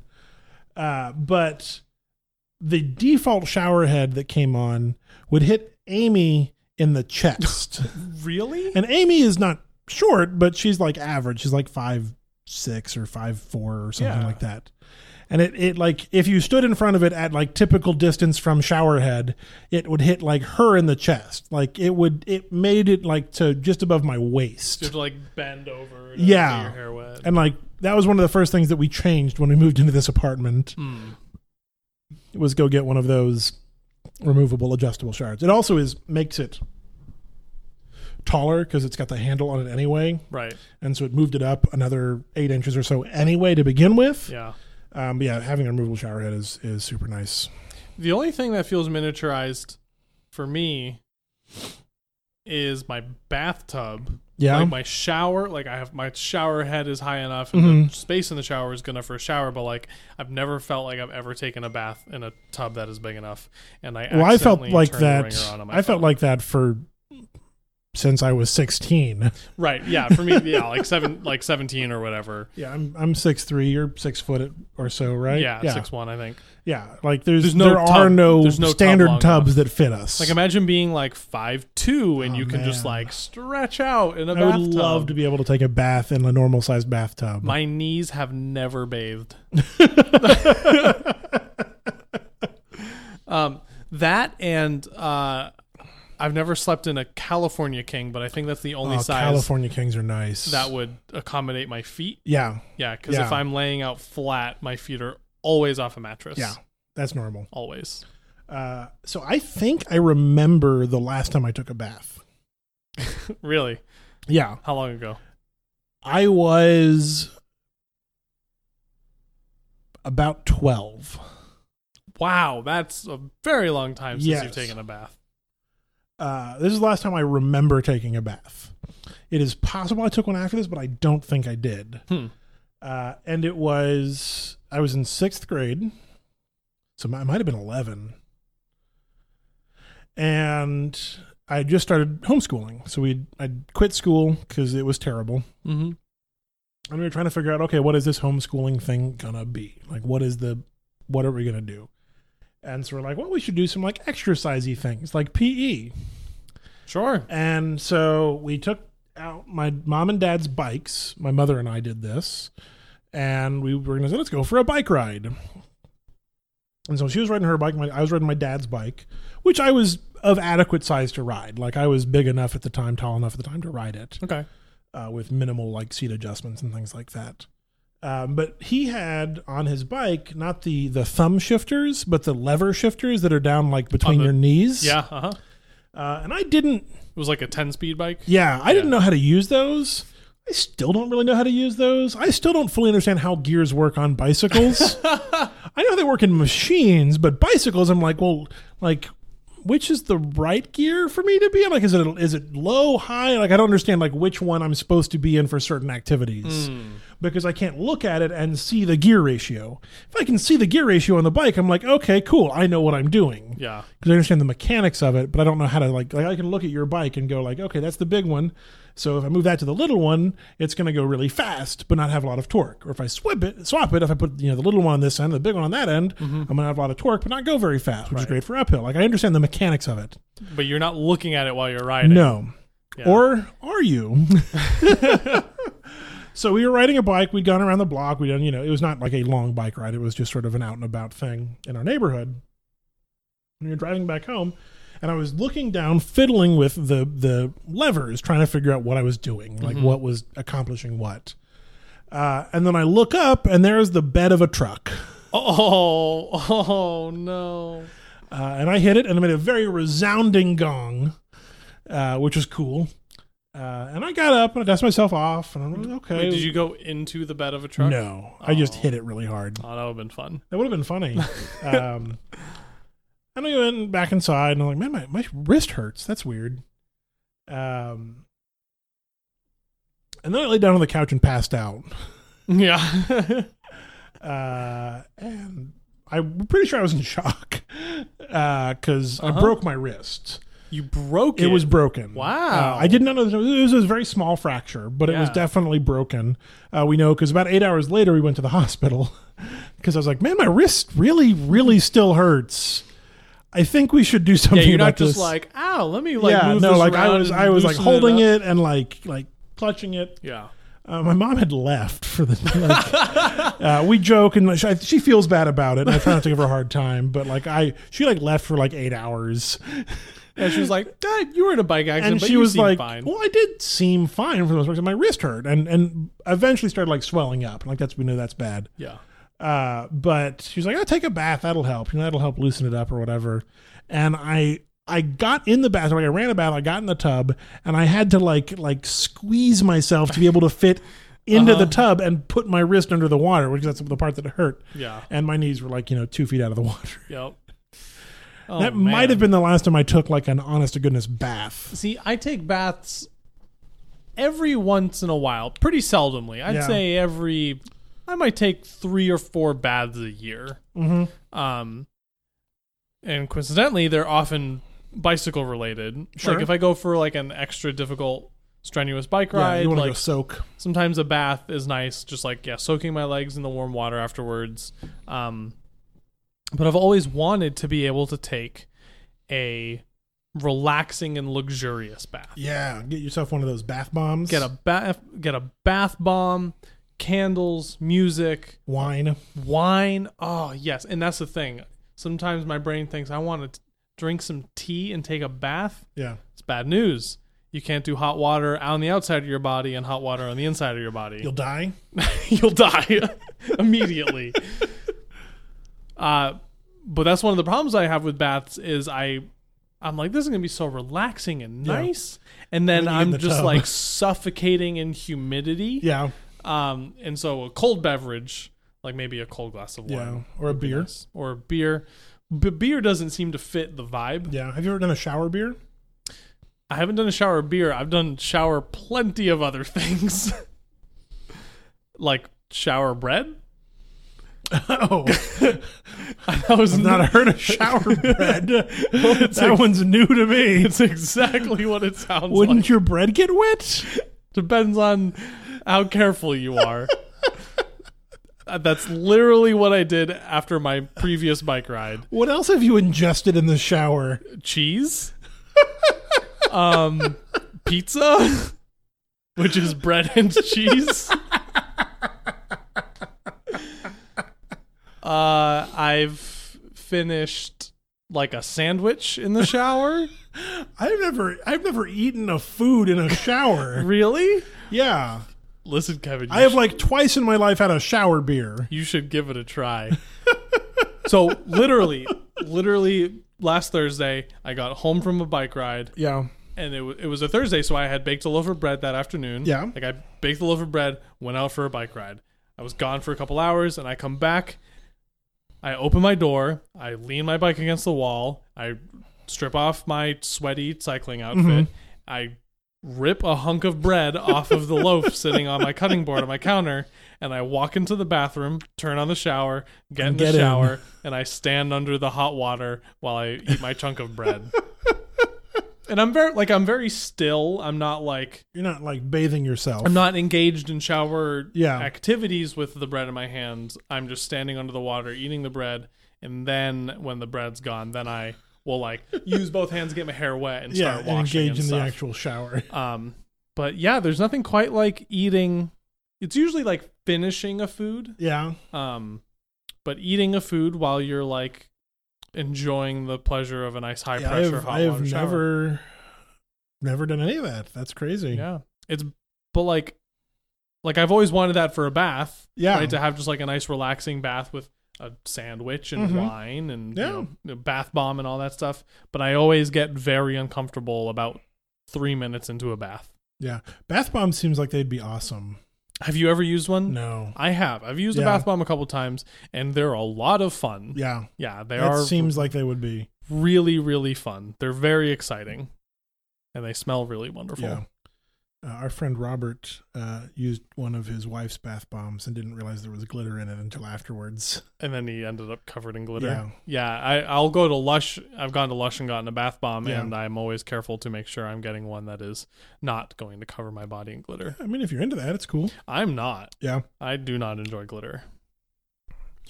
Yeah. But no, I would like a human-sized bathtub. Yeah. One sized right? for this human. Like, wouldn't that be nice? Yeah. I'm also wide. Like, I feel like bathtubs are narrower as well. Yeah, you have that dimension that I don't. Yeah. I'm long and narrow. Yeah. I'm like, my shoulders are broad. Like, Right. I have a lot of space I take up. Which is difficult in bathtubs as well. Mhm. In the traditional like bathtub style bathtub. Right. Like I bet I could go to like a spa resort sort of thing that had Sure. like big bathtubs. Or I got to move to a place that has bath houses.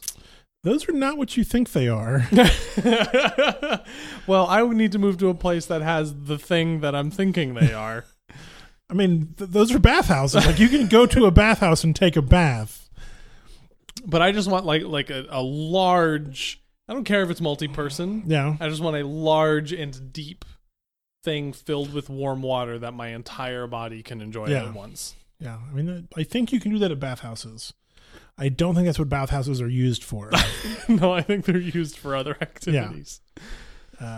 Someone made a documentary or was making a documentary about the history of bathhouses Mm-hmm. in the U.S. and I think in New York in particular. Right. And sort of as this protected space for gay men to Yeah. go like exist Yeah. and also have sex. Man, why can't straight people have anything? I just want a bathhouse for myself. Go buy some land, build a house, fill it with bathtubs. Yes. Okay. I finally have a reason to own a home. There I you will go. Build my own bathtub as large as I like. As large as you like. So I you should can- get one of those large, like wooden barrel, like half barrel bathtubs, Those don't seem big enough. but like a really big, Like a one. really big one. And then I have to like boil water And pour it and in. pour it in like bucket by bucket. There you go. So like a bath is like an all day activity. yeah. You have to like chop a tree to have enough fuel to boil enough water a to good fill the plan. bathtub, and then I wash And you myself. bathe for like 10 minutes. For and 10 minutes and then the water's cool and you're done. I'm done. Speaking of, you mentioned crashing in your bicycle. Yes. This past Thursday when I went for a bike ride, I rode to the driveway race that I mentioned earlier. Uh-huh. And I watched the race, and there were some incredible bike crashes. Really? There were some incredible crashes. Yeah. So like NASCAR where you go to see the crashes. It's unfortunately really riveting. Yeah. Like I'm there to watch the races and the strategy, and Mm-hmm.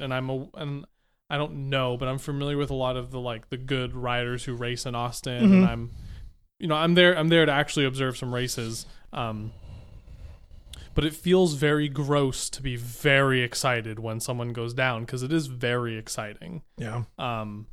There was two in particular. One, someone went down on their own, and they were just going around a corner, and I couldn't really see exactly what happened, but they just like slipped out and they broke their collarbone, and their jersey top just like shredded off their body, and they were just like patches of skin missing from the asphalt, and they were fine. Like they ended up like getting up after a couple minutes and like walking around and being able to like talk and stuff before they left and went to the hospital. But like it's incredible to watch like a body slam into pavement at like 30 miles an hour. Yeah. I mean, it's riveting just hearing you listen to it. Right. Like it's like terrifying Yeah. and bad and like, wow. Yeah. And that one happened in the like 3-4 category. So Yeah. in cycling and racing, there's categories 1 through 5. Okay. 1 is like the best professional level, and 5 is the beginner. Mm-hmm. So this So was where would I be in that? if you entered, you would enter as 5. Okay. There's But not like a pre-5. I guess that puts you at 6. Yeah. I I feel like a 7. I'm at a 6 because Yeah. I have not registered. Right. So this wasn't like the The best of the best. elite race. Yeah. This, I think it was the 3-4 race. And the elite race is 1, 2, 3, and it's a 45-minute race ish. And so they're riding for a while and they're doing laps, and then you're watching breakaways go and come back, and like who's in the lead, and then all this drama, and then everyone's together for a final sprint. Yeah. Right. They do the one lap to go when it's one big group, and when they come back around for the next lap, it's just going to be a bunch sprint. Yeah. And so with like 200 meters to go, they just all get out of their saddles and they start sprinting like crazy. And then with like 100 meters to go, like someone like slips off a pedal and hits the deck, and then 10 people behind them all just plow into this pile. And like, it's weird because the spectators are on one side of the track and the finish line was on the other. So we were about like 100 yards away. Okay. And so you're on there's enough, it's far enough that there's a sound delay. Oh. And so like you're watching this happen, and like someone goes down, and then you see the pileup start, and then you hear it. And then you start to hear this like incredible noise of carbon fiber and human flesh and body, but not like flesh like tearing, but like the weight of a body slamming. And it's like the carbon fiber sound is incredible, like as it hits something really, really hard. It's just like really loud, like dull clanging. But the thing with this one is everyone just got up and walked away. Like everyone just got up and got back on their bikes and like went through the finish line. Which was amazing that like nobody was hurt. Like some people were, there's scrapes and cuts and bruises. Yeah, and but no one was actually able hurt. to stand up and walk away. But the most amazing thing was, and like horrible thing was, so like this first person goes down and some people pile up, and then another person hits them and their bike goes like bounces off the pavement and then pops back up into the air, and then it pops back straight up into the air as another rider is sprinting and it hits him in the face. Like a bike frame hits you in the face, and you're sprinting and like you're like looking down, so you're not seeing it, and you're going like 35 miles an hour. All of a sudden a bicycle is in your face. All of a sudden a bike hits you in the face, and then obviously that like threw him off his bike, and his bike, like it was just chaos. And as soon as that happens, you're like, I don't care who wins. Like no one noticed anyone crossing the finish line. It's just this pile of carbon bicyclists, bodies, and is it bicyclists or bicyclists? I think it's cyclists. It's bicyclists. Tricyclists. And it reminded me, watching this crash in person reminded me of there's a race in Brooklyn every year called Red Hook Crit. Okay. And it's like the most prestigious race of its kind in the world. Everyone rides fixed gear bikes. And it's incredibly, it's very Brooklyn. Yeah, it's on a very short, very fast track. And you do like 30 laps or something like that. And it's known for like lots of crashes and like just really, really intense all-out racing. And last year at the start, the one lap is like 3/4 of a mile or something. Okay. Right. So the race starts and all the riders like, get up to speed, and like a 1/4 mile in, there's a motorcycle that is like their lead. Yeah. Right. It's one of the lead motorcycles. Okay. Like, there's motorcycles that ride ahead of them to clear stragglers and stuff like that. Okay. The motorcycle didn't start. Uh-oh. Like the guy couldn't start the bike. Just stuck. And so he had a 1/4 mile of this like wave of like 50, 60 cyclists approaching him and like frantically trying to start his bike, and he couldn't. Yeah. And so you can see this on a video, like the first 15, 20 people like stream around him, but then as someone just like tries to move around him and just tags him, barely clips him, and then goes down. And then after that, it's just everyone, like 40 people all at full speed just collapse into this giant pile all at once. And you can see like bike frames bending in half and bodies just fly. Like it's the worst bike crash I've ever seen, just because it was so fast and just so many people all happened at once. Yeah, I'm not gonna ride a bicyclist anymore. Yeah, bikes are bad. I don't have one. It's okay. It does remind me of sort of the opposite of what you've been describing, which is riding a bike into a cloud. Yeah. No, it's a I don't want to call it a race. It is a bike event that happened and may still happen for all I know in Lubbock when I was living there, which was called the Tour de Tech Terrace. Tech Terrace was a neighborhood just south of Texas Tech where lots of students lived, a lot of houses rather than like apartments, but all like rented out to students and, very like modest, which is to say like cheap and worn down and very old houses and things like that. But there were a lot of folks that like just lived there. They were not part of the university at all. And somebody, a few years before I started there, decided they wanted to start this event called Tour de Tech Terrace. And they mapped out a 12-mile bike ride, except at every mile there was a house you would stop at and drink a beer.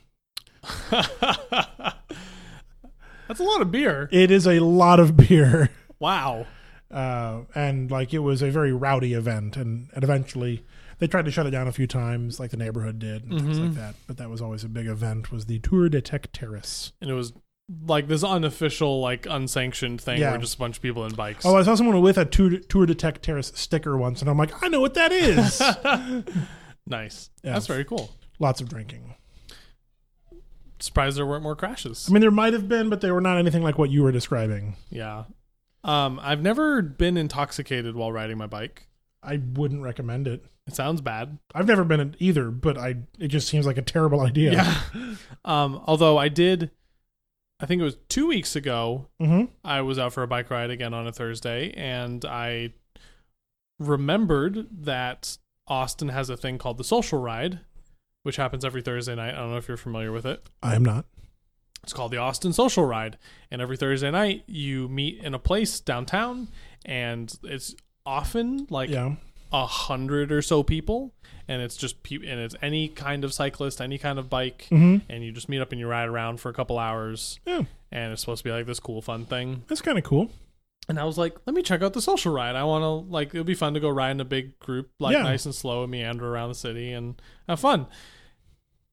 And so I looked it up on their website, and it said, like, meet up around 7:30. We roll out at 8, no exceptions. Okay. So I get there at, like, 7:25. Yeah. I take a little break, and there's a couple people, and lots of people start to accumulate before 8. But then 8 o'clock passes, and no one goes anywhere. Exception.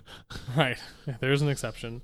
And then I remembered when I caught a whiff of weed that this was Thursday, April 20th.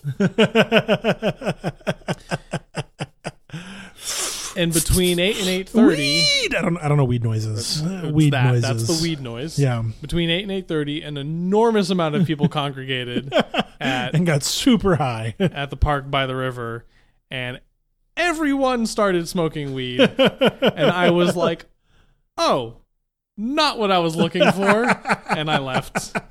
And I know for a fact, because some people told me they saw the Social Ride riding around at, like, later at night. Yeah. That, like, they ended up leaving and riding around, but they were all high. Yeah. It was like 150 people riding bikes around the city, just stoned out of their minds. Yeah. And I just went and did Sounds like quite the experience. Sounds like a very Austin way to ride your bike. Yeah.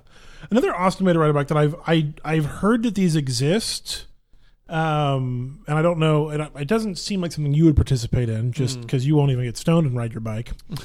Is naked bike rides? Are these are a thing though, right? I know that it's a thing, but I've never been aware of it in Austin. Okay, it seems like a thing that would happen in Austin. Yeah, I wouldn't be surprised. Yeah, I'm fascinated by that. You also would never catch me doing that. No, I wouldn't expect you to do that. Because as much as I don't crash often, I want something covering up just anything, just a little bit. My delicates, if I was going to be thrown from my bicycle. Yeah, well, my understanding is they're fairly relaxed experiences, but I could be wrong. I'm sure. I doubt anybody's like racing naked. Right.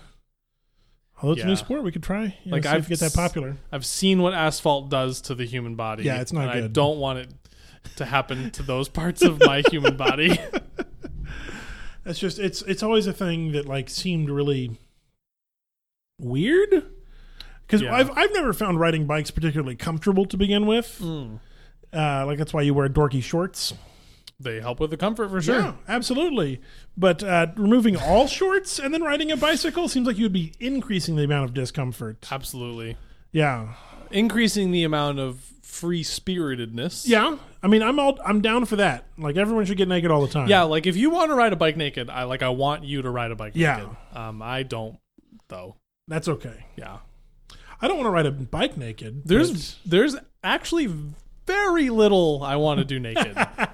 One of them is eat bread in the shower. Yeah, you're down with that. A lot of them are doing anything in public. Yeah. Yeah, not a fan of getting naked in public. I don't need to. Yeah. That's what clothes are for. That's fair. I think clothes are for being in public. Clothes are for being in public. But if you're not in public, go wild. Yeah. Actually, I guess technically we're not in public, so I'm going to get naked right now. Yeah. He's taking his shirt off right now, folks. It's not super awkward. Oh, nope. There go the pants. Yeah. Now it's kind of awkward. Now I'm getting on my bike.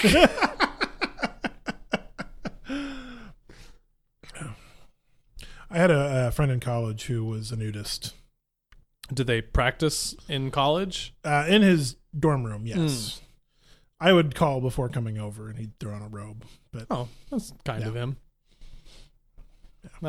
Yeah. I mean, I guess like I'm naked in my apartment regularly. Yeah. Am I a nudist? No. He would like go to like nudist camps or colonies or. He was like enthusiastic about it. Yeah. Okay.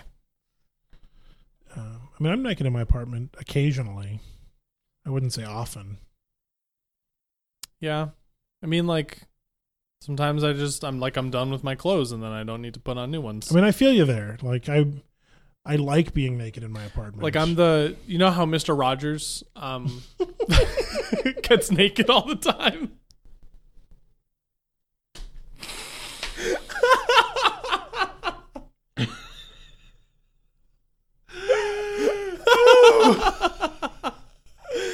I'm gonna make you do a real spit take one of these days. It's gonna happen. I'm so determined.